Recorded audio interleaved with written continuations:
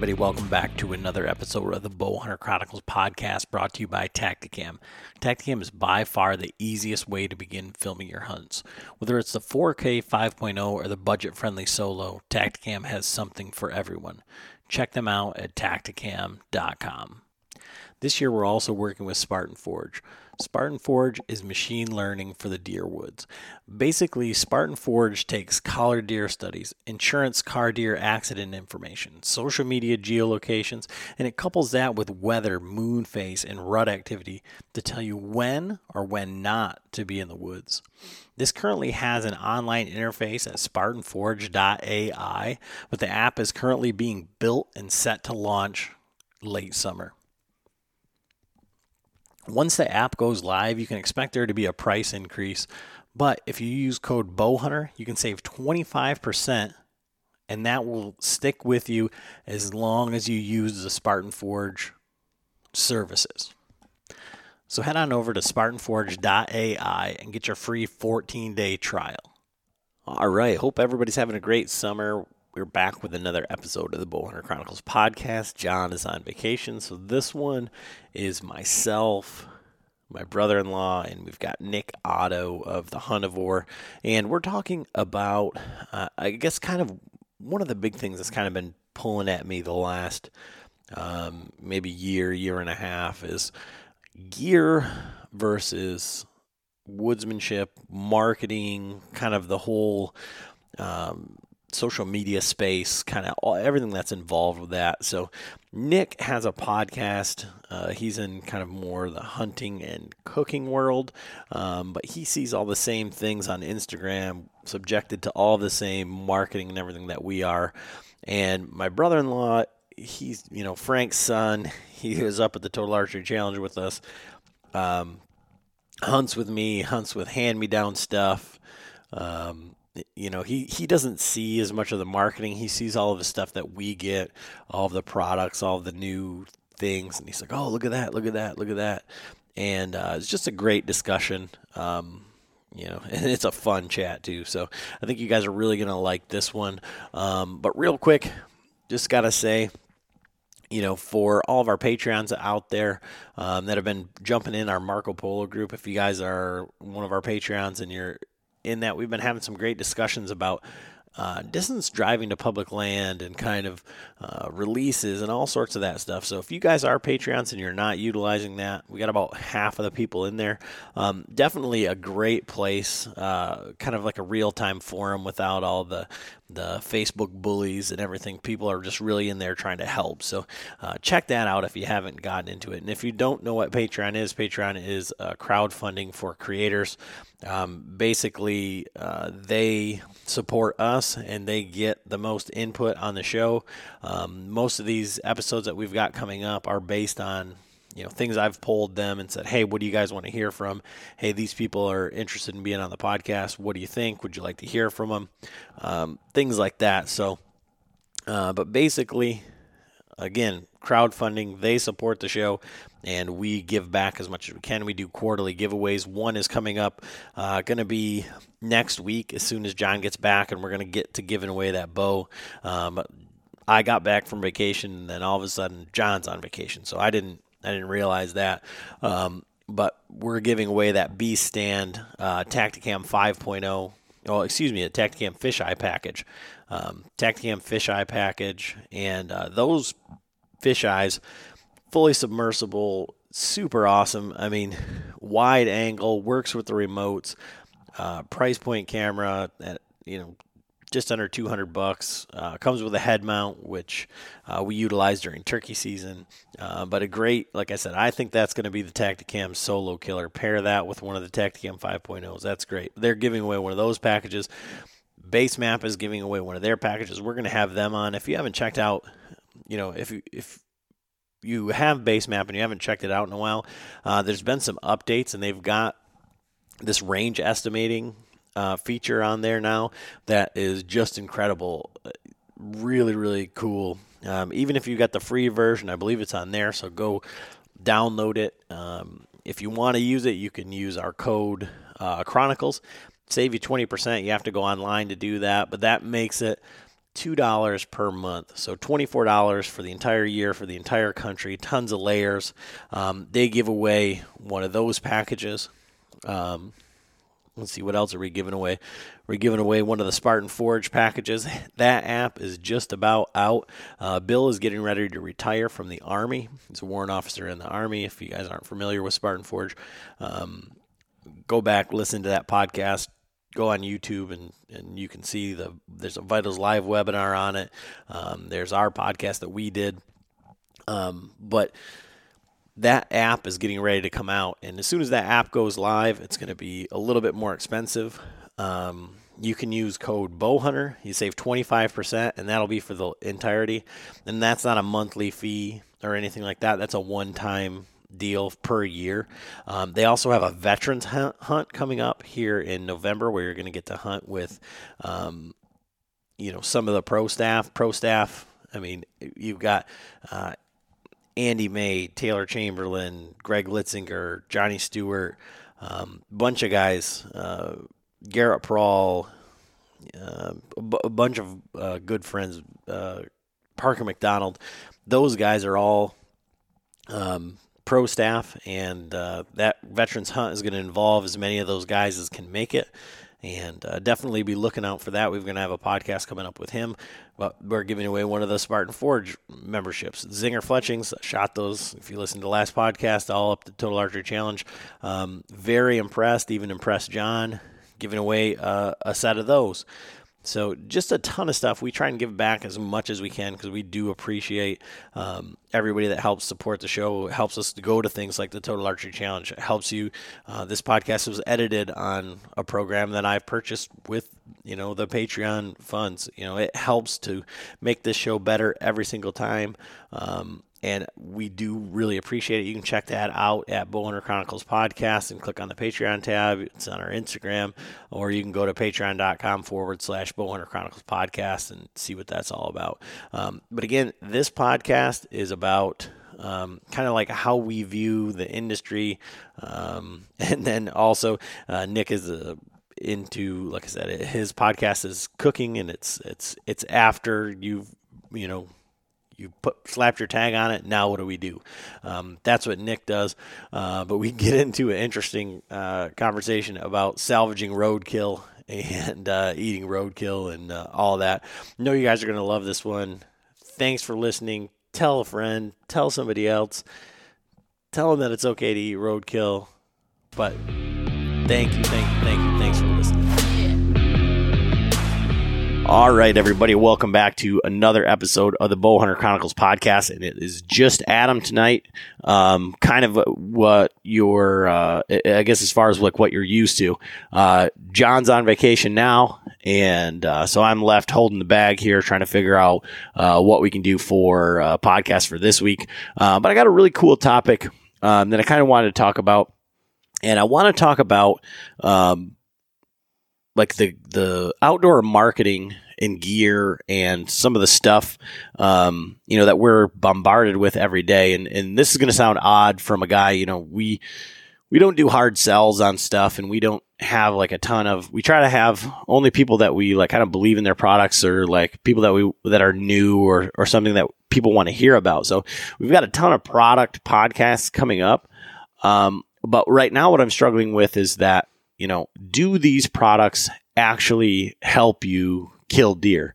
And so this is coming from a guy that has a garage full of saddles. I think we've got like 10 saddles plus now. I've got, multiple sets of sticks. I've got, a couple climbers yet. I've got, we're giving away one of the beast stands, and everybody wants to try out this gear. But how does that gear really help you? So from that, I think I want to talk kind of tactics and like the woodsmanship side of it versus gear, old versus new. And so with me today, I have sitting here in my basement recording the podcast, my brother-in-law, Chris, Uncle Frank's son. And he's kind of come along this journey, and he's a great guy to have with this because he grew up, like when I first met him and, my wife and everything, their garage, and it still is like Cabela's. Like you could go in there and pick anything out, but there was a lot more woodsmanship, and it was a lot less centered on this gear is going to help me. So we'll go through that. And then we also have on the line Nick Otto, the Huntavore, who is in the same space here with podcasting, with we're on Instagram. We follow a lot of the same people. Oddly enough, he said, he got the call up to the big leagues to come on our show, and he hosts his own podcast on the Sportsman's Nation, one of the largest outdoor podcasting networks out there, if not the biggest. So we've got him, and we're going to kind of transition this also into a little bit of cooking. Chris is a big cast iron guy, and I know that hits home with Nick. So how are you doing tonight, Nick? Oh, I'm doing great. Just got the camper parked at the camping spot. We're off with the family. Actually, the kids took off on a bike ride with mom, so I get a little time to spend over here with the Bow Hunting Chronicles guys.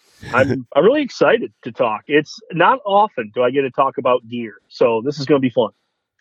Yeah, so I guess from that standpoint, like, what is your style of hunting in public, private, mobile hunting? How does that all come together for you in a normal season? I'm in a very unique situation where I live at the piece of property that I hunt, and that chunk of property backs right up to public. So I can play the public-private game very easily without too much, I would say, travel time. It's literally my backyard that, I can just go for hundreds and hundreds of acres. So being able to swing onto public when things are really lush and warm during the early season, and then when things start to get a little bit of pressure as things heat up through October, I can bring him on home and be more on the private side once a lot of arrows start flinging through and a lot of guys are in the woods. So I can play the pressure on private, and at the same time I can come and be as isolated as I can be on a piece of private land. And then, Chris, let's get a little bit of a introduction to you and like your hunting history as far as style of hunting equipment, and like how you go about each and every year for hunting. Well, you have to be consistent with whatever you hunt, but to me, you don't need the top dollar equipment to do it. First, when it comes down, if you're going to hunt animals, you have to learn that animal first, at least before. You can have the best of gear, like you're saying, but if you don't know what an animal does, it's going to be very difficult to kill it. And then unless you're feeding it in some way or doing that. So if you're naturally just going into the woods, I was always taught, find sign first. That's the number one rule. If you find sign, chances are they're either going from bedding or to food or to water. Out of those three things, other than that, I've never had a whole lot of private to really hunt. So it's always been very, not difficult, but a lot harder, I guess, than other people have it. But that was the first thing that my dad always taught me, was to find the sign. Then once you find the sign, then if you want to start hunting individual animals, like for instance, bucks rather than does, then you start finding buck sign. You start finding whatever else, and you follow that along. So with that being said, I've hunted with, and I'm still hunting with hand-me-down stuff. If you can't afford it, but yet it's still good, why not use it? And if you get more consistent with that, then you can get to whatever you want with it. That's the sky's the limit, I guess, nowadays with equipment and everything along with that. But that's always been my main goal first is find the sign of the animal and where it lives first, and then go from there on what you want to do with it.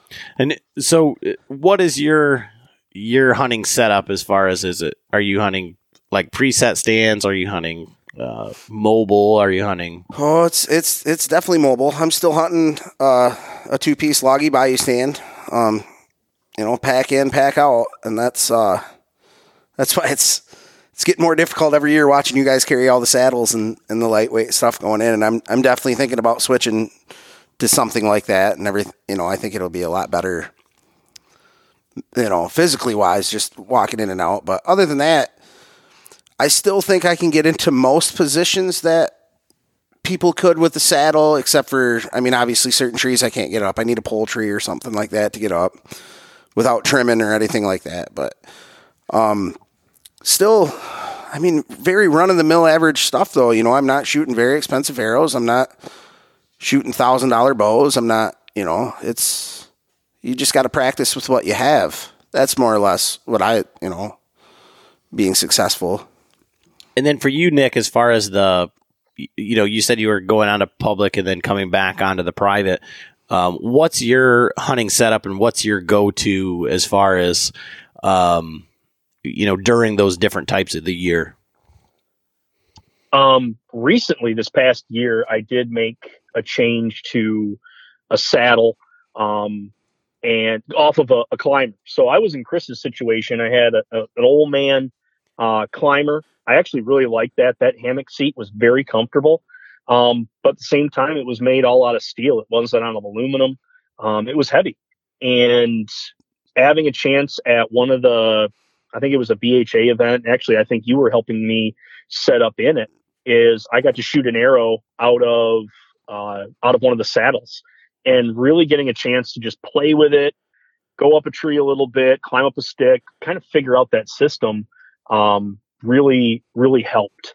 And so when I do go on to private early, I get a chance to go out into some really thick patches where I've just seen traditionally animals be. And rather than have to take back a setup or leave a setup on public, I can just scurry out there, climb up the tree in the area that I wanted to be in, wait for the deer.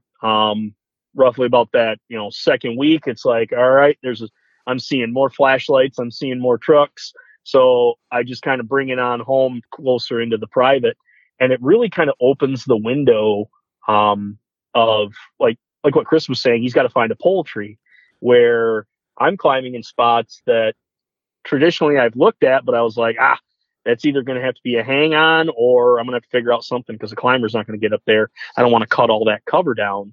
So I've eventually just had to move on. So having the Phantom has really opened up spots that I've known, I've seen, but just haven't figured out how to get into those yet. So I guess where are you at then, Nick, with all of the marketing and the hype and all of these, we're going to have the guys from the Dryad saddle, which is that complete hammock thing. And Chris got to see one of those up at the Total Archery Challenge. And for me, I thought, this thing's got to be a joke. It's ridiculous. And how many guys are going to fall asleep in that thing? That's where I'm thinking. Because how many deer did you see today? Well, none on the inside of my eyelids. I can tell you that. Yeah, I talked with the guy that's behind it. I can't think of his name right now.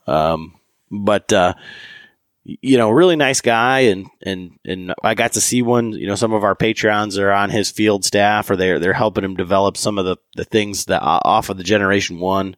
But there's the Flat Branch Outdoors, there's, Latitude, Tethered, Trophy Line, Arrow Hunter, Wild Edge, and everybody's trying to sell you the newest, latest, greatest one. And these Facebook forums and everything, and everybody's arguing over which one's better or which one's the best. And, I've kind of come to a point like now where I'm just thinking like, at some point I have to say that this is enough. Like, what I have is good. It's working. And I need to spend more time in the woods, like going to the same spots with upgraded gear, isn't necessarily gonna move the needle for me. And to me, saddles are almost like shoes in a way. Like, you can't say so if somebody's feet are built different, you can't say, hey, this shoe's the best shoe for it. Well, it might be completely different for this person. It's the same as saddles. People are built so different in shape and size and everything else that you can't just say, hey, I think this saddle's the top of the line. It's going to be the best for everybody because the way it fits, it rides, and everything else. To me, that's how it, Yeah, and to that same point, like it isn't even like the saddle is the end all be all. I mean, upstairs in the box we got, like say, one of Dan Infault stands, and that we're giving away, the Lone Wolf custom gear stuff. I mean, they're super lightweight. There's stuff. Nothing to it. Warren Womack, hunted out of lock-ons and killed, multiple hundreds of deer out of that. And I don't. How many guys are still of like the old Darton army of, they got 2-decade old bows that are still slaying deer. Like all these advancements, even with the bows, even transitioning into what you guys are talking about with the saddles, it's like, there's the stuff that we saw is still working. Like that mentality or that type of equipment is still working, but we've now, how much are we just buying into hype, going in with the latest and greatest? Ooh, this is out. This is going to make things easier for me to kill deer. They really have a good creative amount of people helping, persuade you to upgrade each year. It's funny you mention it that way. Actually, I have a buddy this year that killed one with his dad's. I don't know the year of the bow, but it's an old school Firefly with aluminum arrows. Same setup that his dad had, 20 30 years ago. And he shot another deer with he killed a nice young buck with it this year again, and it's just like, you look at that and it comes back to, like I said, consistency and everything else, So Nick, with that being said, and you're talking about the Darton Army and like that sort of stuff, like where are you at? Because like I said, we're seeing the same stuff and we're in the same space. Like you have a podcast and you're involved in all of this. Like where do you stand on like the marketing or the skills, or like, you know what I'm saying? Yeah. And it's this whole, I don't think we can say verse. Now, like when we say tactics versus gear, I think verse is the wrong term, but at the same time, it's a great way to open up this conversation, because how many people do we see that, I'm going to hunt this year, fresh out of everything. I'm first generation hunter, and I need to go get this, and this because I've watched a whole bunch of YouTube. I've been on the forums. I listened to this Bow Hunter Chronicles episode, and apparently I'm supposed to like go and get the best strings ever somehow and get John Dudley's hair wrapped inside of it. You can go off the deep end and have all the latest and greatest, but it's not going to, like Chris was saying, help you find the deer. There's got to be an education first as to what you're going to be able to do. So I watch a lot of stuff in the food world, and I mean, they're almost, even though there's not that many infomercials anymore, like, you look at the latest and greatest air fryer or whatever, but like, if you haven't fried anything before, what good is that going to do you? Or you're getting into barbecuing. Great. Why don't you get yourself a drum barrel, or get you a Weber and kind of do this side by side? No. I'm gonna jump to chapter 5 and get myself a Traeger, and then be able to cook things right off the get go. There's a learning curve there. Whereas if you understand and learn things from the first couple chapters, you learn to then appreciate and really hone in the skills from the higher end stuff. So you start out with a Traeger, you learn how to turn on smoke, and then only thing you can do now is smoke on that thing. You're a one trick pony. But at the same time, you go through these barbecuing steps with like a Weber, or you use one of the drums, and you go through the babysitting stuff where you got to watch it and you got to make sure you keep temperature, and then you step up into a Traeger and you're like, holy smokes, this sucker controls the temp. Well, now I can take the time that I was messing with fire, messing with coals, messing with air, I can now put that into making a glaze. I can put that now into making a side dish or playing with different woods that I normally wouldn't do. So to jump in, I would say with all the latest and greatest, I think you're missing out on the nuances that you get from the basics. Chris, does it sound like we're on the same page with That is 100%. Like, I'm sitting here shaking my head, looking at Adam going, I can't agree with you more. I mean, and that's the thing. Like, so 100% what you're saying with the Traeger and everything. It's, don't get me wrong. They are amazing. They are an amazing piece of equipment, but it comes back down to, like you're saying, babysitting a coal fire for the right amount of heat to try to get that meat to hit a certain amount of heat and everything else. And then whether you're wrapping it or doing whatever, you're at the same concept. So the knowledge that you already learned about cooking before you even hit the Cadillac of cooking is, But as you go back through that, and like I'm thinking about it, I'm watching Chris because Chris is 100% that guy, and the listeners, that's another reason. Like I'm just waiting for this thing to explode into a cast iron cooking tangent, because these two guys are very, very similar in that. And that's why it's going to be super fun. But I'm just thinking about like the two things parallel in such a way as right now I'm thinking about, coming up on 4th of July weekend, and like Chris and I went on a 3.5 mile journey to find the spot where one of my trail cameras is at right now. And I'm going to go back in there this weekend, and it's going to be hot and humid.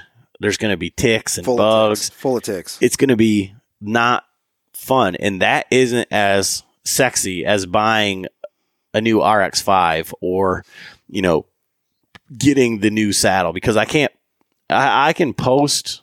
I mean, some of those things are like very visceral things, right? So I can post dumping the water out of my boots on social media, but it won't get as many likes as if I post up my new bow, or you know what I mean? It's not as sexy. It's not as cool. Like, and that's the part about, I guess, both, because I've burned so many pieces of meat cooking on charcoal, trying to get that temperature right.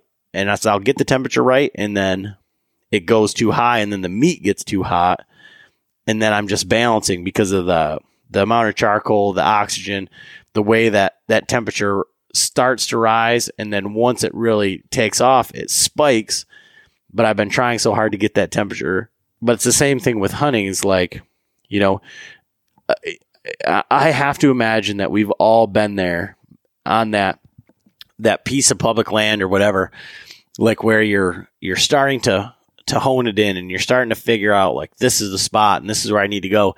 And then as soon as you think you've got it figured out, you get to that spot, and then you see a whole bunch of trail eyes, or you see, a lock on stand, or you see hunter sign, or you finally go in there to sit the sit that's going to be the one, and then here comes the flashlight, and those are the hard hurdles to kind of to say, okay, well, that isn't as fun as buying new stuff and trying new stuff and getting lost out in the gear. And I've heard it said about, like, say, motorcycles is a good example. Like, there's a lot of people that like motorcycles. They're like the idea of having a motorcycle, but they don't like riding them.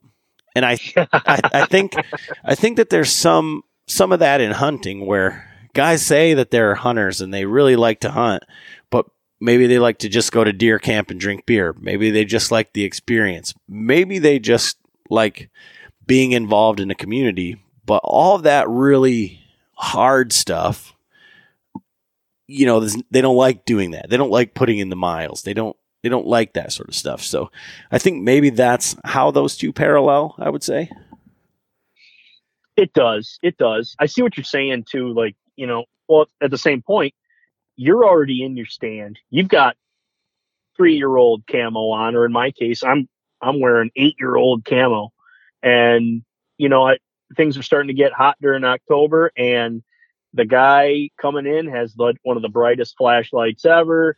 and he's probably wearing Sitka, but at the same time he slept in. Like there's a thing in there that, you know what? Well, what, man, I'm out here with the old stuff. New guy with all the new stuff comes in and he's wrecking it all.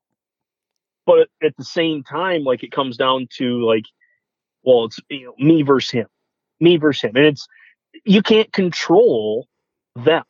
You can't control what other people are going to do, especially in a public land setting.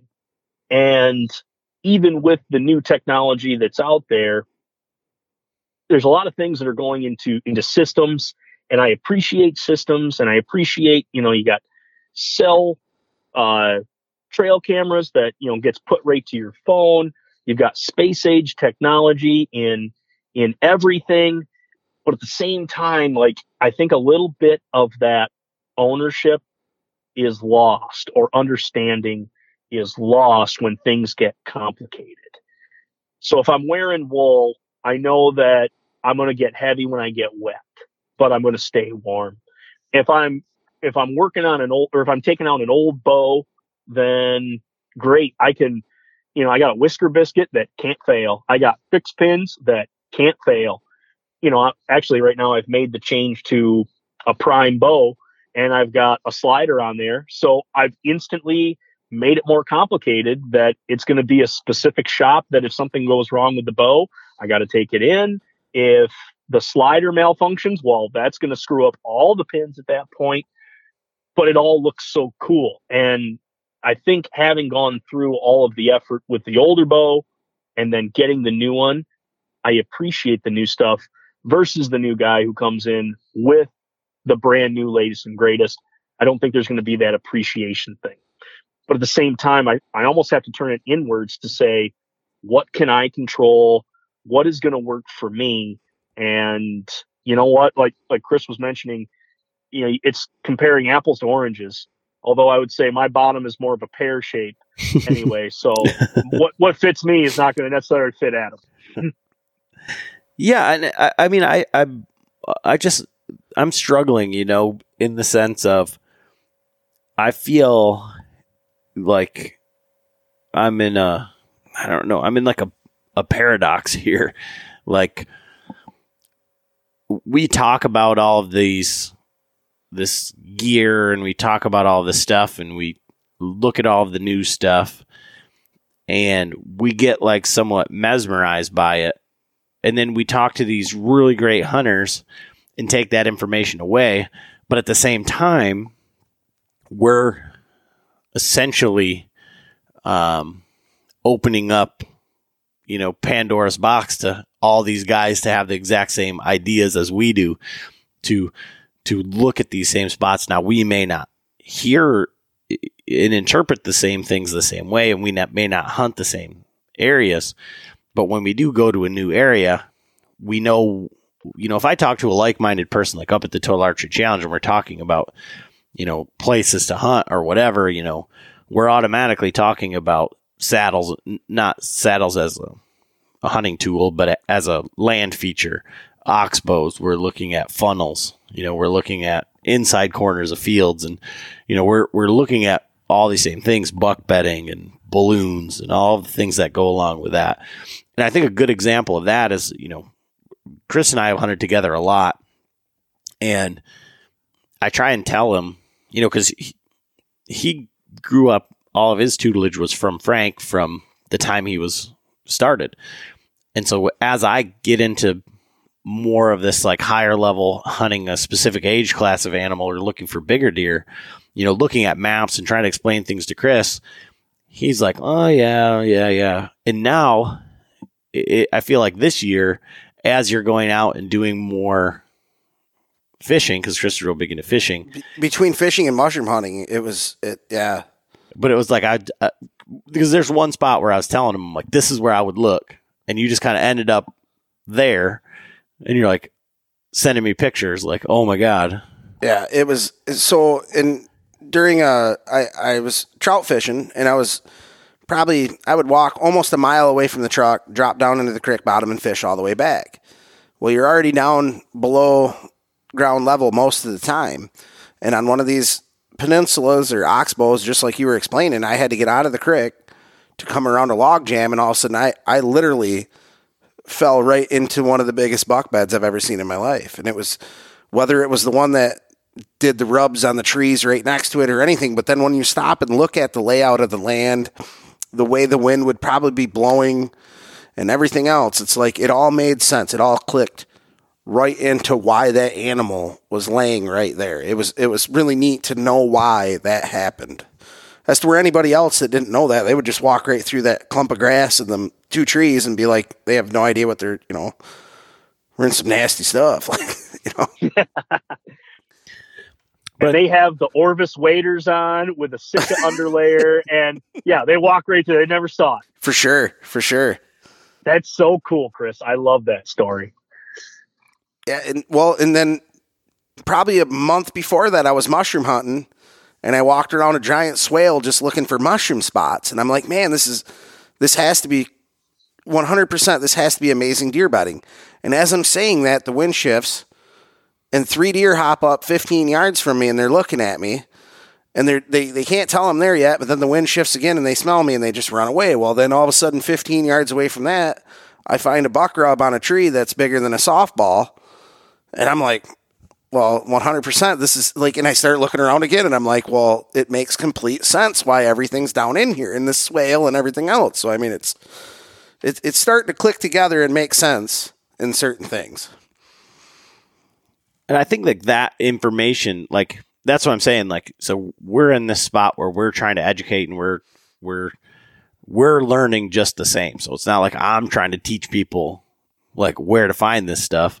I'm learning on the same token, and I'm trying to, bring this information to bear. But it is like, one of those things where it's like, I need to be better as for myself. But we're giving all of the information. Everybody's getting the same stuff out there.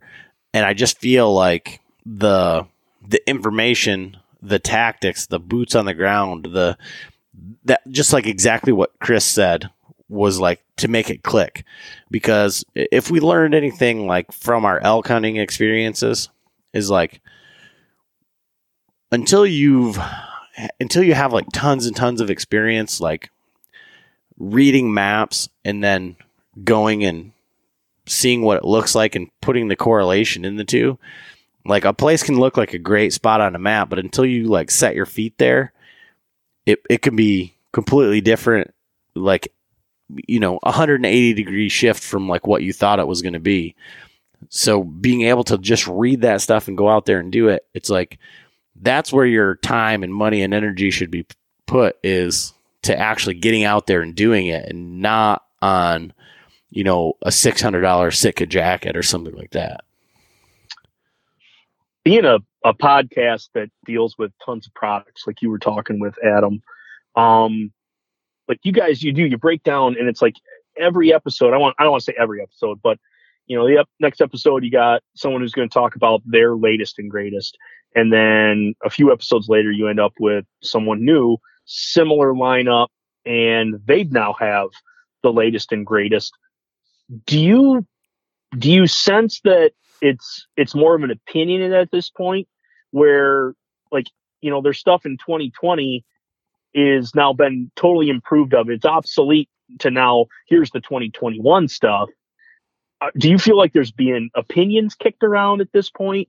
Is it like Ford versus Chevy, or are you really seeing like generational gaps between, like, well, just to bring it home, like versus the first saddles, they're in functionality, to this now spread of 6 or 7 companies that are out there that you're going through and being able to test and try out?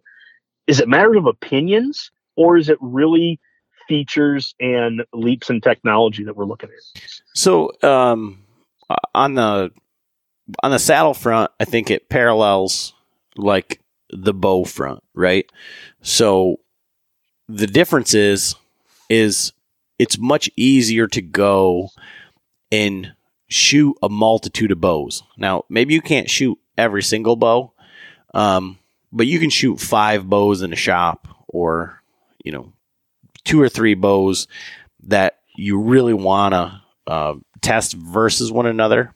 where doing that with a saddle is a bit different. So with bows, everybody likes a little bit different back wall. Everybody likes a little bit different draw cycle.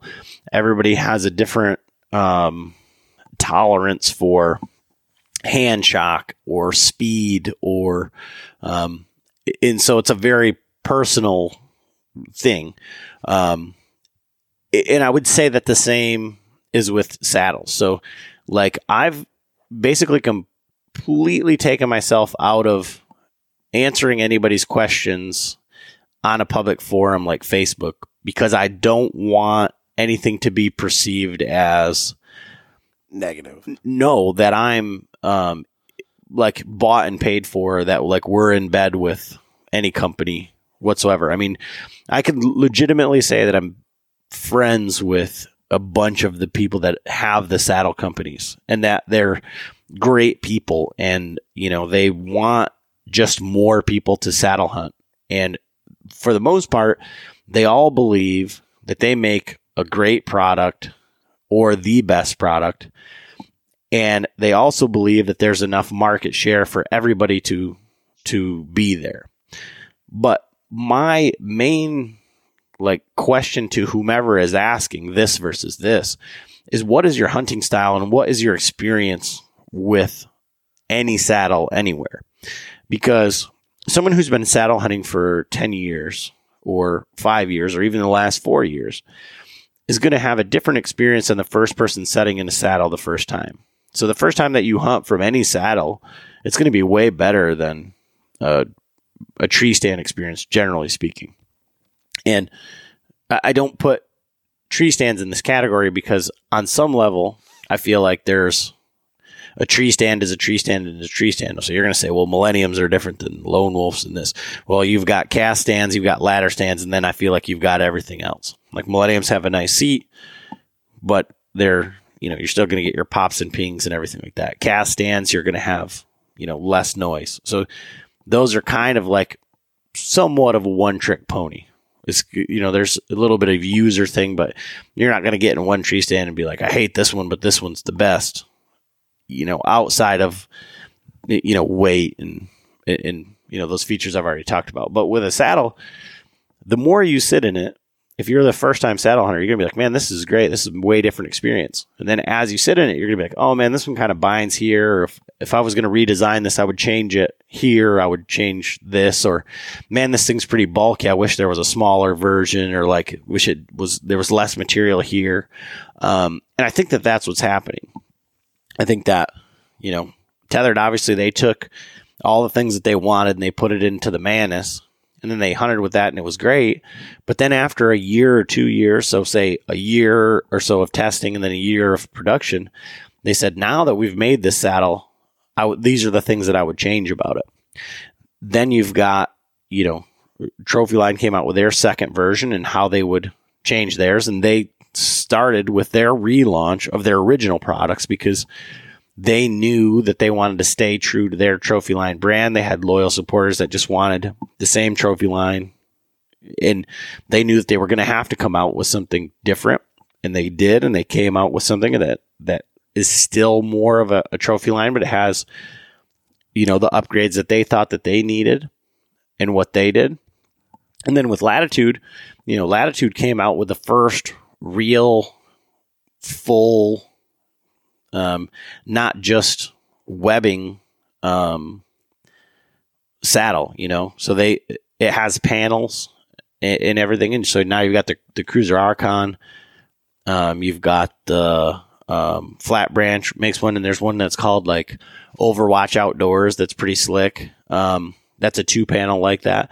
So what we're seeing is different variations of that. Now, I think a lot of people are saying there is a big market and there has been an issue with supply.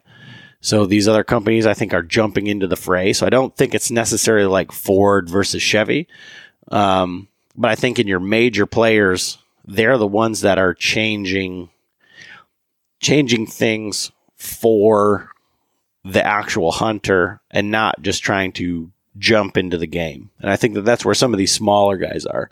But that's why I think that Dryad saddle is just something that's so completely outside of the box that's why I want to talk to them about it. And that's why I did talk to them. And, it's just because it's that much different. Like that guy didn't say, I'm going to get into the saddle market with this thing. I mean, he obviously believes that that's, a superior product because of that. It isn't a copycat thing. I mean, if that makes any sense as far as like what you're asking. Yeah. Yeah. Cause I think we get hung up onto either brand or company or this is the new latest and greatest thing. And everybody's going to have their own mix and match of it. But I don't think it's one of those things where you're going to get, the most chance on a big buck, just by throwing money at it. There are things that can be solved by throwing money at it. But I think with hunting and pursuing an animal, like Chris was talking, it's going to be one of those things where people who understand what's going on, they understand the situation. It's going to work out better with no matter the equipment that they have. But now, if we can leverage that know-how, someone who has that know-how and woodsmanship can get into new and different spots because things are lighter, or they can shoot more steady. They're jumping from their old Darton, let's say, and which can still kill deer to this day. I got a 2002 Bengal. It was a Martin Bengal sitting in my garage that I'm sure it's waiting to get back into the lineup at some point. But at that point, that thing can still kill deer. These guys with trad bows, they're literally sticks and strings, whacking deer every year, getting close to big animals. But now that we can leverage the efficiency of this new technology, guys who put the work in are going to feel it. If you put me into think of everybody's first vehicle. My first vehicle was an 87 Chevy Silverado pickup. It had rust holes in the side that was for aerodynamics. So air could pass into the box and then out the back where there was no tailgate. Like, these are all vehicles that we learned on. And now that I can afford a new vehicle, I get a newer vehicle, newer to me. And now it's got bells and whistles. And I'm like, man, I appreciate this. If I've been lugging a hang-on or a climber into the woods for 15, 20 years, and now all of a sudden I grab a saddle and, man, I didn't put any effort getting up into that tree. That there's an appreciation there. When again, I'm making a generalization, someone new to the game who hasn't gone through the trials and tribulations, someone who hasn't tried to, as you were talking about, control the fire inside of their smoker by hand, jump chapters forward, the appreciation is not there. But then at the same time, who am I to tell anybody that they can't go buy whatever they want? That's completely fine. I just think the new stuff is going to be way cooler once you have previous experience. Well, yeah, but I mean, I feel like so on the emotional side of it, like, you put all your money in, you've done all your research, and I think people get like so hung up on like what they bought, and they want to stand behind that or validate it to their wife or their buddy or whatever, whoever. If you spend, $300 on a saddle, or, when you think about all the stuff that was coming out with the Lone Wolf Custom Gear stuff, where a stand and sticks was $1,000, and people are like, well, you don't need that to do that. And, obviously we all know that is not a precursor to killing deer. I mean, there's been plenty of deer killed without that. When I tell my wife I'm buying something, it is always a need. There is never a want in the conversation. It is a need. Capital letters. Well, see, we need to have this conversation elsewhere, because all you need to say, you need to get into the thing is like, it's for the podcast, honey. Like, Exactly. it's not for me. No. I don't. I know I don't need that, honey. I don't even want that, but it's for the podcast. I have to. It's for the podcast. That's, so put that in your back pocket. But I think it's going to get thrown back as screw that podcast. That's what she's going to tell me. But that's neither here nor there. But the thing is like that emotional thing. You've put out your money, and you don't want to sound like, you don't want to go back on that. Like, oh, you said this was going to be the latest and greatest thing, all this stuff. And I don't know, maybe to some people it is that motivation, or it is that it isn't the magic wand. But maybe it is that accountability thing. Like, I spent $1,000. It takes the mental check almost to be able to, okay, that's it, and that's what I needed to do this. Yeah. And it's certainly possible. And one of the things, and man, I don't know, I'll have to talk to John about this. But this is one of the things that I've said, a lot, is about the scent lock stuff and the John Eberhart, extreme of that. I guess, what is your take on that, Nick? Before I spit my hot take on that. Gotcha. Well, it's funny. My buddy he's got one of the earlier scent lock suits, and he's a guy, he enjoys hot, spicy food. The man's diet, I mean, he does great during the week, but then, man, when it's cheat day, the dude is all up on sausage, all up on gravy. And I mean, he can eat with the best of them. And so the funny thing is he'll talk about, he's like, I'm sitting in the stand, and, I let out a few butt grunts, and it's getting really warm over here. And so we laugh about it, and it's like, well, is that scent lock suit, is that starting to turn into a balloon at that point? Are you actually holding in that much scent that you're actually getting inflation at that point? And you can make science say anything you want. I mean, right now, current events, you talk to somebody, well, I've done my own research on XYZ, give it any current event that's out there. And at some point, it's just kind of like, you know what? We're going to bend statistics. We're going to bend science, or find things that validate what I want it to say.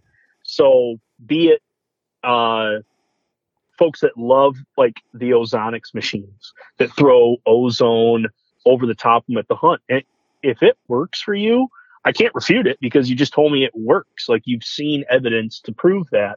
And the same thing with like the scent lock. If you can keep everything inside, and you say, you know what, I have observed evidence that shows that that's right. Hey, more to you. I haven't gone that route, and I don't think I'm going to. But at the same time, like, I don't know, you can kind of make any result up that you want, given enough flexibility. Well, I mean, to that point, you could say, with all the Dan Infalt stuff, and the no wind, and hunts and t-shirts, and straight out of work and everything. And there's plenty of guys that do that are successful, and you can't argue John Eberhart's wall at all. I mean, he's killed. You cannot. But to the point of spending $1,000 on a Lone Wolf custom gear setup, or in a $400 ozonics machine, or going through all of the scent lock regimen, I almost feel like it's like a lucky hat, or superstition, the same breakfast, or whatever. Like, I feel almost like I would I don't think he would ever do it, but I would love to see John go out and hunt one of his hunts without the scent lock stuff, because the man puts in so much time in the woods, just like we're talking about. So, he attributes a lot of his success, to the saddle and to the scent lock. but he spent so much time scouting his spots, looking at what the deer do. He's using, these specific entry and exit routes every single time. That I think he's just that good of a hunter, and he happens to wear the scent lock stuff. But it is what keeps it. You know what I mean? That's what what gives him the confidence. I mean, that's just what kind of like what it seems to me, like the validation part of it. Because if the scent lock was really the thing, and anybody could go through all of that regimen, but they still went and sat in the same spot every day and did, sat in their ladder stand, or, they wouldn't have that same success. And there's so much more to it. Like the knowledge that the man has and the time that he puts in, I think is almost more of a testament to any of the equipment. I don't mean to name drop, but like, for instance, when you watch the hunting public, those guys, they probably have the top of the line stuff, but yet they're shooting some of the biggest deer you've ever seen off the ground. They're shooting them off, and that's the skills of hunting come into it. It doesn't, and like you're saying, I bet you John could kill them deer wearing a white t-shirt, with all the steps that he takes, like, and everything else. So I mean, you don't necessarily need it, but if you need that mental check to do it, then I guess that's what it is, I got a perfect example to go along with this. Now, I'm not into the scent lock stuff, but as of 2016 was a very pivotal year because I took an off-the-shelf arrow with an off-the-shelf mechanical, put it together because that's what the shop guy said, or that's what I just pulled off the shelf. Shot a buck in the shoulder and it ran off. And I found my arrow later, and I found a little pool of blood and never recovered the animal. That was the last year that I took a shot on an animal and lost it. And you just have a whole like week of like restless sleep and feeling like crap. And that was a moment where I said, I need to do something about my setup. And I really came down to that. I wanted to change my arrow. So 2017 became, or like the rest of 2016 into 2017 became, well, I need to do something about my arrow setups. And so having to go through and find, well, what arrow is going to be the best? So yeah, looking through all this marketing data and being like, what do I select?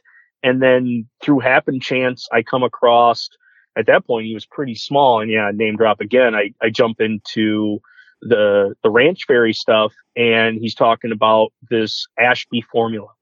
And from that, I'm learning about arrow flight. I'm learning about what is it that kills animals? Why? What are some points that are going to make a deadly arrow? And so, yeah, kind of jumping into that marketing even a little bit and saying like, my mission, my goal here is to create something lethal that's going to kill an animal. And what's going to take this shoulder blade out of it?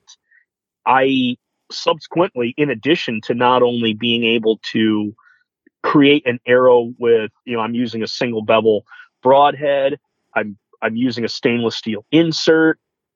I find myself now actually like creating my own arrows. So I actually fabricated a saw in my shop. Not that a shop couldn't handle it for me, but now I have control of it. This is what I want to do. And I'm purposely buying the piece that I want, but now I'm shooting through paper. And this is something I didn't know before. So I'm now gaining experience through getting some of this marketing stuff. And so now having the chance to use a new arrow setup that, yeah, is it's with the latest and greatest stuff. But since 2017, I haven't had to track an animal that I've taken a shot at. If I've shot, I've killed it, and it has then dropped within sight. And that's just been one of those like aha moments that, putting the work into it, having to find the research. If John has put in the research into the scent lock and he fully believes that it's going to make a change, like, I think it's making the change. Could he do it in the white t-shirt? Yes. But is that helping his confidence? And I equate that simply to even my arrow, that I'm sure guys would be like, why the heck did you make a 650 grain arrow with a stupid fixed blade, single bevel broadhead? And I'm going to tell them, like, it brings me confidence. Yep. And 100%. 2017, 2018, all the way up until this past year, it's worked. Whether that setup is going to necessarily work for the next guy, that's to be seen. But I've learned a heck of a lot about bows and arrows just in that little venture alone. Yeah, and I mean that's what I'm talking about. It's like it is to some degree, the lucky hat or your lucky pair of socks, but at the same time, it's the mental check. But again, it is the mental check. But in both cases, with what you're doing, and then obviously all the research and everything that John has done and put into ScentLok stuff, but you're doing it specifically in turn, like you said, you learned more about bows. I'm sure you learned more about the anatomy of a deer and the amount of pressure that it takes to break and split bone and how the single bevels work. And so you've learned that much more to give you that much more confidence in that. So I think you're right. I think, in that the marketing, isn't necessarily always a bad thing. But I think one of the things also that we're dealing with, and I don't know if we've talked about it on the podcast or not, but you think 10 or 15 years ago, what was the Facebook marketing or Instagram or podcasts or whatever, like how much marketing was available to us? You had to like actually go and buy something, then you basically allowed them to market to you, whether it's a magazine, a DVD, or you're watching the Outdoor Channel, or, even YouTube at that time. We weren't seeing, and, you talk about the hunting public or whatever, hunting public, born and raised, Hushin, Midwest Whitetail, Dan Infalt, whoever, maybe you've had the opportunity to meet some of these guys or talk to them, and, they are, for all intents and purposes, great people. And so now you have a connection with them and you want to support them through this marketing. But over this past, decade or decade and a half, how much more marketing are we being, exposed to, right? Yeah. I have a great, it was just a funny moment. It had me rolling because I thought it was super funny. So I'm watching YouTube and I got onto, I think it was one of the Hunting Public episodes, and I'm watching, and they're talking about how deep they got to go in. They're going in super dark. They're all packed up and they're heading on in. And then of course you see the little tab in the bottom, ad, in 3, 2, 1 kicks in. The first ad was for Can-Am, or the Can-Am, side by side, and how they could go anywhere and do all this stuff. And it just had me dying because, like, literally 15 seconds ago, like, I'm watching guys on public land, the quads that they use are on their legs, man. Like, we're going to hike in there, and then boom, side by side was the first thing that was marketed to me. I thought that was just hilarious. And like I say, we were never like, this is a whole new age of like the way that this stuff is being portrayed to us. And, they do a hell of a good job at it. Right. Oh yeah. It hits you all the time. I want to say, like, throughout a day, even if you're with technology, somehow someone's trying to persuade you to go one way or another. I know here I'm sitting in at the campground right now.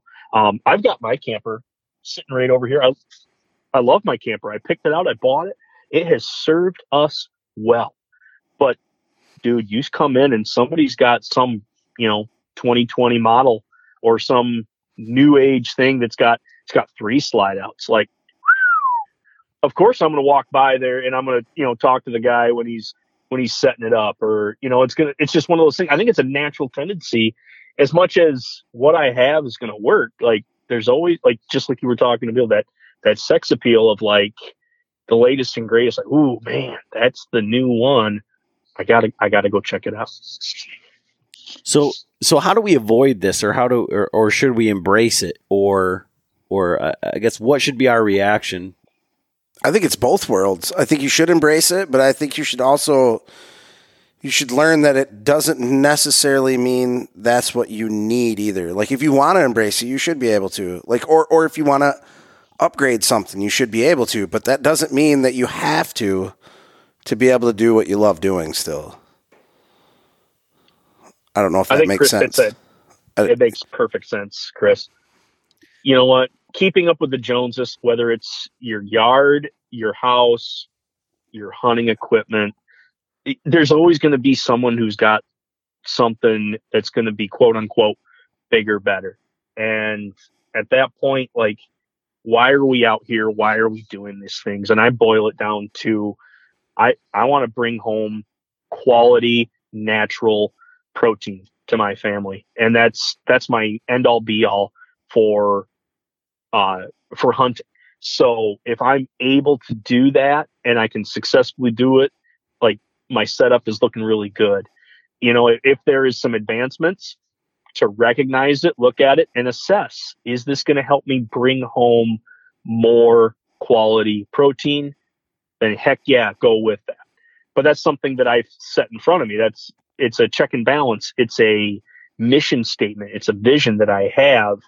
Whereas if somebody else has a different vision of, I need to go further, lighter is going to help me go further. But then by all means, get into this lighter space age stuff. If your goal is to go have a great time with the guys at deer camp, you want to be able to, play cards, cook a bunch of brats, and go out there and have a great week in the woods. Well, assess, well, I do this for 1 week. Maybe I don't have to spend all this money. So I think even as guys are going through that, and I know it's kind of maybe a cliche thing, but to put on paper a mission statement or a vision of why you're doing this. And even this, if this is a hobby, then you know what? Great. Then keep it as a hobby. If this is the lifestyle, well, then maybe assess it as a lifestyle at that point. So it seems like you have, and I can't think of the quote or whatever, but there were 3 things. I can only think of 2 of them. But they're like, I only bring it or get it if it'll make me go further or stay longer. And then there's another one, but I don't know. Maybe be more efficient as a killer or whatever. But it seems like you had a line drawn in the sand where you said, this arrow issue that you were having, it didn't accomplish the job that you set out to do. You had everything in place and you got the deer where you wanted it. You were able to make a shot, but it didn't equate the outcome that you were looking for. Outside of that, where is the line in the sand? Or so let's say that you're a mediocre hunter like myself, and I don't have any. I don't feel like I'll have any problem killing a deer. Like if you said you need to kill a deer, I think I can go and find a deer and kill a deer. But like, let's say I want to upgrade something. Like where is that line in the sand where you say like, do I need to upgrade? Yes or no? Like, man, all this marketing is saying I need a new bow, I need a saddle, I need this. So where is that line in the sand outside of like not killing or not killing? Right. I'm going to defer to Chris because, man, that's a heavy statement there, Adam. We're going to tell guys, this is where you draw the line in the stand, man. Chris, you get to take this one. This is all yours. I mean, once again, it all comes down to you have to be comfortable with what you're doing. So, and like he said, if you're doing it extracurricular as a habit or as a just something fun to do, then okay, the sky's the limit. If you have the money, then buy whatever you want. Buy the best bow you can. But to actually coming down to like what you're saying. So why are you killing the animal? If you're just going out to kill the animal, are you going to kill the animal to eat it? Or are you going to kill the animal for trophy? Or are you going to? So that's, I guess there's several categories onto why you would buy what you need for that job. And I love to eat the animals. So that's, to me, that is my main goal first, that and the fun of the hunt. So, I mean, if I do not need the top of the line gear, the top of the line bow, the top of the line, whatever I'm doing, the fishing pole, the top of the line, whatever it is, if I'm having fun while doing it and it's consistently, I guess if I miss 3-4 deer and I find out that it is a piece of the equipment that's causing it, then okay, yes, I do need to upgrade that equipment. But so I guess you just want to say this, and what you're talking about just brings back a little memory of this last year where you're talking about the fun of the hunt, and like when it's time to upgrade is what we're talking on now. So Chris and I walked back about I'd say a mile, just over a mile, I believe it is. yeah. And then we were walking back, Chris, and I'll let you take it from there, and we'll decide. Maybe we'll let Nick decide if it's time for you to upgrade something. So I'm not. Yes, I'm excited for this one. I am not what you would call in marathon shape. All right. So we walk out all this way, and then it gets dark, and we got a little bit turned around. One of us did. Well, all right. So, one of us followed the other one then. So we as we were coming back and we finally get back on track, by this time I'm a little overheated from carrying this giant 2-piece Loggy Bayou climber around in my bow and everything else. And I'd had all my equipment on still at this point. We made it not even halfway back to the truck yet at this point, on the right path finally. And here comes the log. So I am a short guy, I guess you would say, short framed, short legs. I made one leg over the log, and as the next leg went to go over the log, it clipped on the top of the log. And once the stand and my pack and all the weight went forward, I went right with it. So I nosedived down, and the stand's laying on top of me. And I just laid there for a minute. And then finally Adam looks back and he's like, are you all right? I'm like, yeah, nothing's hurt. I need a second. I need a break. And so I was like, well, you got to come over here and get this stand off my back. So, I mean, I probably could have did it, but I was exhausted at this point. And I'm looking over and he's got this little saddle and a couple of sticks with him. And I'm like, man, maybe it is time for a change. Maybe.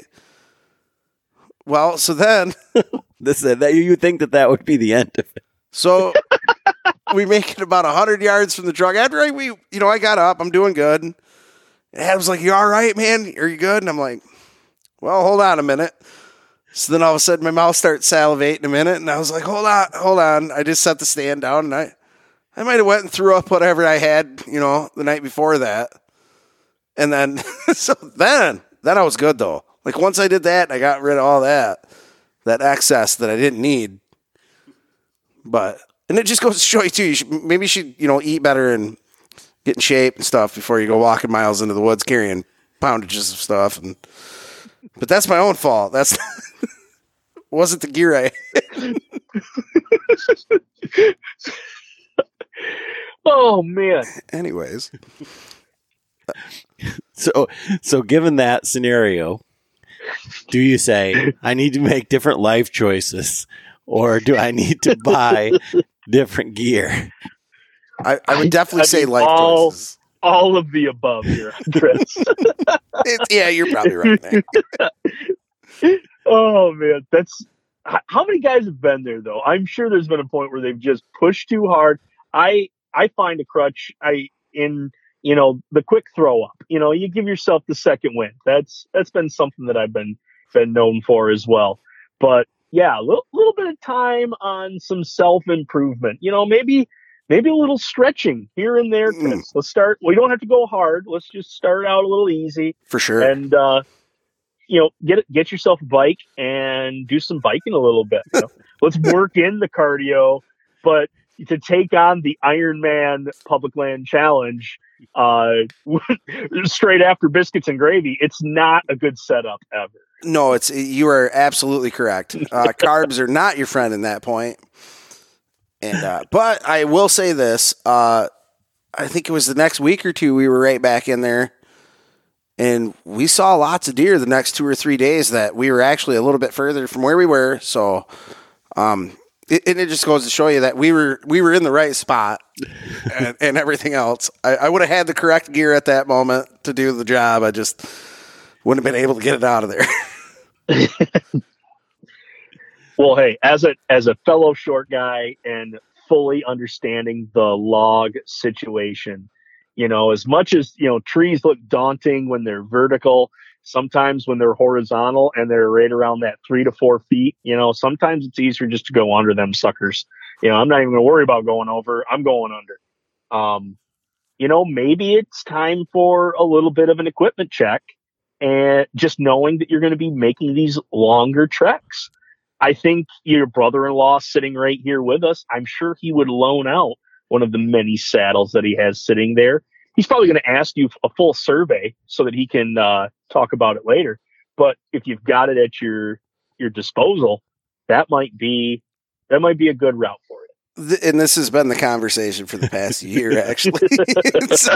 and he's like, we've got several you can try out and everything else. So it's coming down to it. My whole thing with that is I think I would rather have at least the little platform rather than just because you run with just the top step on your the Artisan Outdoor, same thing that you're running, Nick. Yeah, I'm running that little step, and it's working for me. Yeah, you don't need anything. I mean, if you like to stand up, or if you, I don't know. For me, I just do not like having to set up anything additionally. And Chris and I have hunted close enough together plenty of times that he's seen me go up and down the tree and how I maneuver and use that thing. So, and it does. I like the efficiency of it. Like that is 100%. I get where you're going with it. But as me, like I kind of have some back problems every once in a while, and I do like to stand a lot. So like even when I'm hunting, even if I have a seat there, I'm still standing half the time. So like that would be my adjustment. I have to get in one. I have to just sit in one for a couple hours and see what it does. And I'm thinking this year will be that adjustment. So pretty quick here. I'm probably going to be sitting around in some saddles, So for you, Nick, we talked all this this stuff about the Traeger and these smoking and cooking. We really didn't get into any of that side of it. So your podcast is basically kind of field to table type cooking, exactly. Right? Exactly. Where you guys take over on the before the shot. I listen to your podcast and several others on I need the help to get to the animal, find the animal. Let's figure out where I can get to bigger animals because they're going to have bigger loins. Let's not beat around the bush here. Bigger animals are going to have more meat, but at the same time, like where I take over is going to be after the shot. Like, bam, animals down. What are we doing at this point? And people have been doing this for a millennia as far as killing animals rather than scavenging and being able to then create something that's delicious, that's going to nourish, their growing brains to have them continue to think more complex problems, create culture, yada, yada, yada, human history. But at the same time, like being able to create something amazing out of an adventure that I had getting an animal and being able to relive that story, or to even just be able to create a meal that is delicious and not lackadaisically done. Whereas if you abuse wild game, it's not created in a controlled space like a domestic meat is. Now, don't get me wrong, don't diss domestic. It provides a amazing palate, and we still have some of the best food here in America, even locally, where you can get from farmers and growers. But at the same time, like taking something wild and then creating something that is delicious and different, it really, I want to say, is it amplifies it brings the whole hobby, the whole adventure back to circle of why we're doing this, why we're going out there. And so being able to use traditional equipment, for example, cast iron, or being able to do something over coals as opposed to propane or natural gas, there's an element there of play at that point where instead of taking a picture, I'm painting a portrait, if that makes any sense. It does. Sure. One of the things that you said there, and this may catch you by surprise, I guess. So this is maybe a little bit out of left field, but you said, for millennia, people have been harvesting game rather than scavenging. You, if anybody's following along with your podcast, have become quite the scavenger of whitetail roadkill. Ooh. So for those of us, this is true. Oh man, I've been caught. So for those of us out here that Chris and I have certainly eaten roadkill. We've been party to just that. I am not opposed to it. But so for people out there who might be saying like, how do you do that? Or when is it safe to eat? Where do you make your distinctions? Roadkill etiquette, could you kind of go down that road for us? Yes. Folks, first off, you have to have zero shame. That is going to have to come along with this whole package of you have to go in with confidence. There's got to be zero doubt in your mind that you're going to be walking away with pieces and parts of an animal that has been smucked by a vehicle. This past year, I had the chance to do it, and I was really kind of put to the test. People have seen me do this. In fact, I've had an encounter where I've actually approached someone who is getting a ticket from the police officer saying, or the paper saying like, "Hey, you hit it. Here's your write-up." And I've walked up to be like, "Dude, are you okay? Oh, good. I'm glad everything's all right with you." So about this deer, go in that conversation. But with this pandemic that happened, I decided to let my hair grow out. So I have a longer mullet right now. And so it was in its prime, right around whitetail season. And I was actually dropping my son off at school before I had to go to a different school to teach for that day. And I'm driving along and I witness the accident happen. I see the critter get hit. So instantly I'm like, oh shoot, like, do I have the time? Like immediately, like assess my scenario of how much time do I have? And I have to take the boy to school first, drop him off, and then haul butt down the road, got back to the spot. Deer was still there. Pull over, get myself ready to go. I pull it out of the glove compartment, pull out the knife that I always have in there, and began to go to work. And as I'm doing this, like light is still like kind of coming up, and I realize like I am alongside of a large housing development. There are like 4 to 5 homes, literally 50 yards from where I'm now crouched down next to this little button buck that just got hit. And I'm sure they have probably at these houses have named it, have fed it, and it's just like something they see every day. And as I'm taking off one of the hindquarters and I'm lifting it up into the air, I look out in front of me and I see a Yukon come out, and the look that I was given by this woman, like she was not looking at another human being at that point, just utter like disgust and awe of like, what is this over here? And I could just feel the hair on the back of my neck flow off to the one side. And so I knew like there was just this picture that was painted for this individual of like, if I ever saw a hillbilly, this is what I have now seen right here. Please tell me you were in a Trans Am. Oh man! And what were you wearing at this point? I was actually wearing cargo shorts, which is usually a mainstay on me, and I think I had a sweatshirt on. Was it the Bow Hunting Chronicles sweatshirt? I really hope so. it was. I hope so. And it's such a shame. Anyway. It is such a shame though that somebody can pull out and look at you in that situation and be like, "Wow, like how different." You shocked that person, obviously, but I mean, how is that any different than going to a butcher and getting a cut of meat and everything else? It shouldn't be any different. I mean, I guess the roadkill aspect, yes, like they don't know. You just watch that animal get hit. You don't know. They don't know it's completely fresh. It's completely. And instead of going to waste, you're actually coming through and harvesting that. It's a pandemic. They got them. They're now cannibals. They got them. But Chris, I think you hit the nail on the head too. There's something about, like, I don't know. It's if nature's eating nature, people don't seem to have a problem with that. But at the same time, like, and we could say that human encroachment on wilderness has affected animals and population, and people can kind of dodge around that a little bit.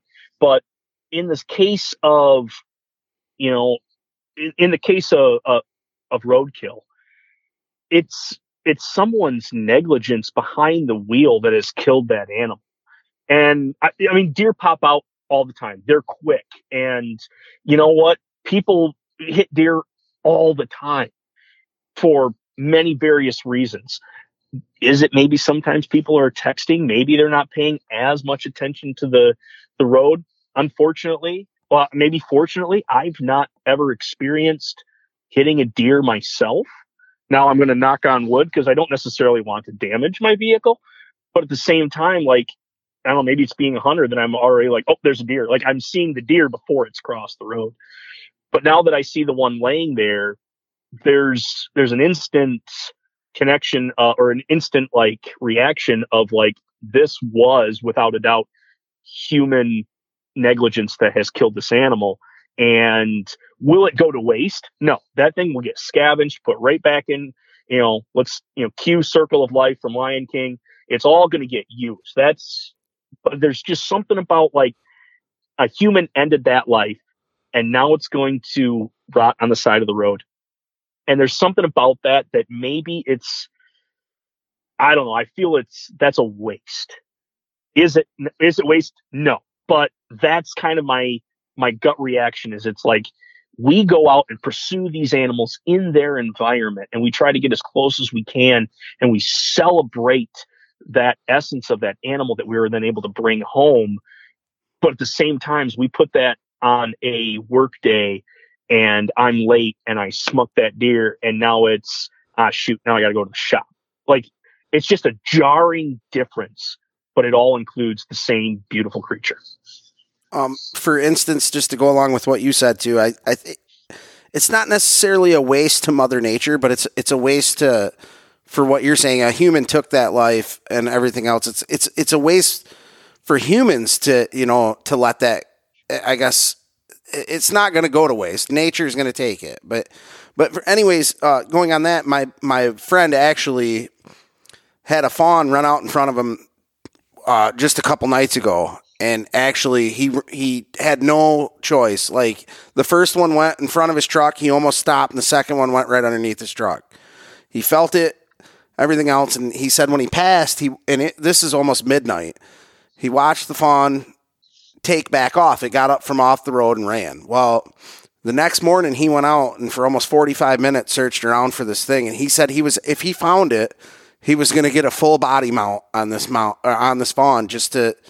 Because he didn't, he felt so bad and everything else. And this is a hunter. It's not like, and he's like, I've taken, I don't know how many lives of deer, but he's like, just to do it with a vehicle is like, it's not right, and that was the way he claimed it. But I guess, right. So going back to eating roadkill, it's almost like it doesn't make it right, but you're helping the fact of, it's not going completely to waste and everything else like you're saying. And yeah.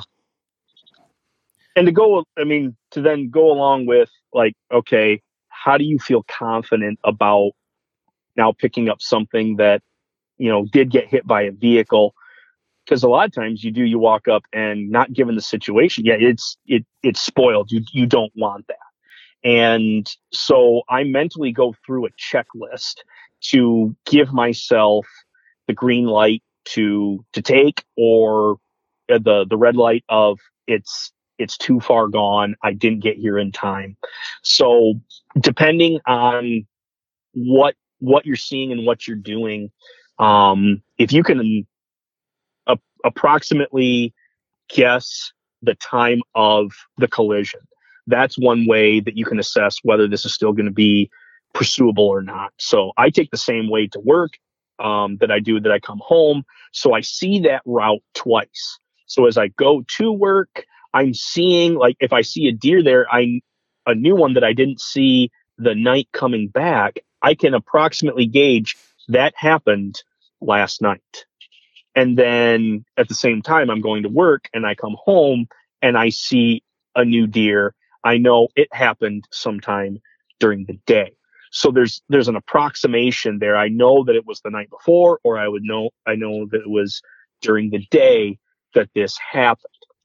The second is going to be time of year. Most of the ones that I do happen to get are going to be in that December, January time, where I know that uh, conditions are going to then hold that meat. That deer is going to be there for that length of time, but it's going to be chilled at that point. It's literally laying on a snowbank, or it's sub-zero temperatures. That thing, if I get to it and I still feel the cavity and I still feel a little warmth, I know that probably anything in that gut is not going to be worthwhile. But at the same time, there's two haunches and two shoulders that can be assessed at this point. So being able to not only with time approximate of the collision, but now conditions. Is that another green light giving me that if it's super cold, hey, we can continue this on. If it's warm and I can't accurately tell when that critter went down, I gotta just leave it. You get the ones right around time here where you get does moving around to go fawning, and they're going to be in some populated areas, and you see a doe lay there and she's real big and bloated. It's not worth it. It's 80 degrees right now, or at least what have I got here? I got 70 degrees, and it's already 10 o'clock at night. So anything at that point is going to be a no-go, just because of bacterial exposure. Another thing I'm going to look at is where exactly that animal got hit. If it got hit in the front and that front shoulders are just mangled, it's not worth the bone shards. It's not worth having to piece those apart. You're not going to get anything valuable out of that. Vice versa, you get mangled back ends. Like, you know what? You got to let it go. You got to think about the quality that you're going to get out of this. Is this worthwhile to take? And then at the same time, like, how are you transporting it, and how quickly can you get it chilled and processed? If it's going to be something that you're going to throw in the back of your truck, go to work, and leave it in there for all day, that's just something you can't quite handle. But if you've got the time to be immediate upon that resource and scavenge what you can resourcefully, it might be one of those things where you just can take the back straps out, because that's the only thing that you can answer questions about. If the legs are all mangled up, you might as well just let it go. Hardly ever is it going to be a full what do I want to say? A full scavenge out of the entire animal. You're only going to get pieces and parts out Too of it, much of the because it wreckage. wasn't. Yes. Just like you get bloodshot from a bullet wound, and you got to cut around that. Now instead of a 45 caliber, we're looking at the front end of a Buick, literally. So there's going to be some damage that's all done. And at the same time, you got to know the clientele that you're going to be feeding it to. I purposely label my stuff as well, depending on the sex of the animal, I either call it a Sal being a buck or a Sally being a doe. And that just keeps it straight for me. It kind of leaves my family in the dark a little bit. But at the same time, like when I experiment on recipes, that's what I can go to. There's not the emotional attachment to that piece of meat. If I try something and it's worthy to go and be served to my dog, like I don't have the emotional weight of, say, the critter that I actually went and put all this time in to harvest. Is there a distinction between the two animals? No, but there's an emotional weight that I have with one, and there's one that I don't with another. So if that breaks down at least a little bit of my system, that it just goes into assessing your variables, giving yourself a green light of things that are like, is this going to produce quality meat? Yes or no, and go through that checklist each time. And that just gives you a safeguard so that you're not bringing, you're not bringing nasty stuff into the kitchen. With what you just said too, I totally get what you're saying, because with like what you're saying, you don't get the same thing out of an animal that might got get hit by a car, or that you actually personally taken with archery or a gun or anything like that. So for instance, last year we were up at hunting camp, and they have, I don't know how many people were up there, probably 15 of them. Well, two of the last guys to come back watched a small button buck get hit by a car. And it was literally 1.5 miles away from camp. And they called the DNR, they got a license for this animal and everything else, and they brought back the whole animal, but yet all we were able to salvage were the hindquarters and the back straps. With that being said, we took advantage of that, and I had never cooked half a deer over an open fire, so we were able to drop this deer. We had already had a fire going, and we dropped half this whole deer completely over an open fire, seasoned, started braising it with beer and everything, and we threw some cherry wood on the fire, stoked it down, and actually cooked 2 hindquarters of a whole deer right over the open pit fire with the loins. I mean, and it was just the experience to be able to do that. You're like, man, if it comes out not the greatest, you're like, okay, on one hand, this deer was gonna, go to the coyotes anyway on the side of the road, which it actually turned out quite fantastic. It was a little tough, but anyway. Hey, at that point, yeah, like you said, that is such an incredible experience culinarily, where you're able to then, like, I get to do one of the big fire, the stake it down, put it over the fire at this point, get to do all the fun stuff, like you said. That's an experience you got to share with people. And there was freedom in that, because it was like, this was going to go to waste. Now it's a gift that you were granted in order to get to do that. Right. And it was not necessarily maybe the best way of cooking an animal of that, but it was definitely edible. I definitely would have fed it to my dog too. Like I know that. But one of the things I want to know about is, like, as we're getting into summertime and stuff, like, do you have like a go-to like brat recipe for venison or something like that? Man, brats are so much there's going to be guys that love their specific type of brat.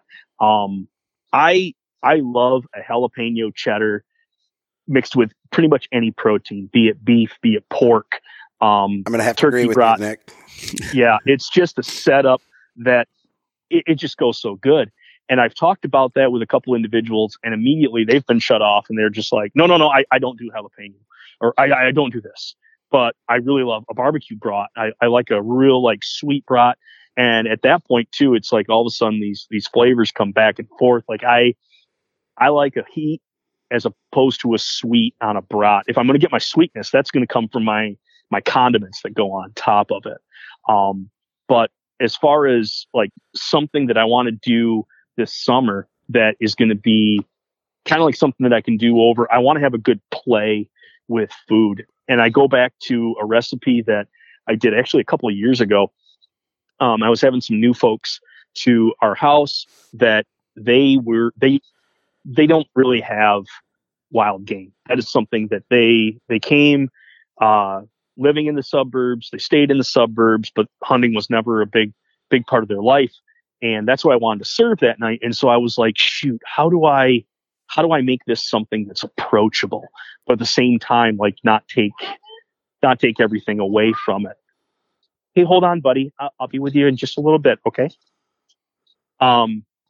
So the one thing that I'm really thinking about right now is a little bit of like a Middle Eastern, serving of venison. Because a lot of times that in the Middle Eastern cuisine, lamb is used, mutton is used, and I find that those same quote unquote gamey flavors apply back and forth to the two. So gyros was a big thing that I did for these individuals, and they just got a huge kick out of it. Now I kind of mixed the idea of a kebab and the gyro. I didn't layer up all the, like the meat and then like slice it off where, you know, it's on the vertical spit. But I ended up chunking out, couple roasts. In fact, I used the inside round, for that. And I chunked it up into like inch quarters or inch pieces, and ended up putting that into a marinade. And that marinade was full of a lot of really pungent flavors. Cinnamon I used, cumin, coriander, and I want to say I had a little bit of cayenne in that as well, just for a touch of heat. But it really was heavy on the spice, just because that's how things are used over there. And skewered those up after a good sit in the fridge, and then put those directly on the coals. I went with like a caveman style cook on that, where there was no grate there. I literally took the kebab, put it straight onto the bed of coals there, and it's 45 seconds on a side. Literally let it do its thing, rotate it, let it do its thing, rotate it. And when I pulled it off, you had a really hard char on the outside, but a beautiful medium rare on the inside. And so then be able to come up to the table with these kebabs and have a tzatziki sauce, yogurt based, has cucumber in it, lemon, a couple other little spices in there as well, but easily whip that up. You had your fresh tomato and some lettuce there. And I unfortunately, I had to go store-bought pita. I hadn't gotten to making my own pita bread yet. But anyway, to be able to put that together and serve that up, I can't think of a better meal, a better summertime meal than something like that, where it's like you get together and you get to assemble your own. And at that point, like you could take a bite and you got the crispness of the lettuce, but at the same time, you got the meat just done the way that you wanted it done, and the tang from the tzatziki sauce with that pita bread. It all just worked out. Like I couldn't think of anything better to have on a hot summer night. Well, that sounds fantastic. My mouth is absolutely watering, dude. Chris is over here like making like bodily motions, and like he's you know. Is he rubbing his belly? Counterclockwise or clockwise? Which way is he going? Rubbing a lot of different things over here, Nick. I'm not gonna lie. It's thighs, bellies, everything. I'm sweating now. I think I got the meat sweats, and I didn't even eat anything yet.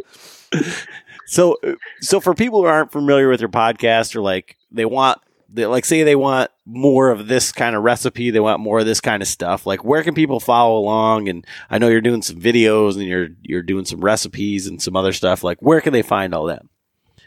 Yeah. Currently I'm over at sportsmansnation.com. That's where a lot of my episodes are housed over there.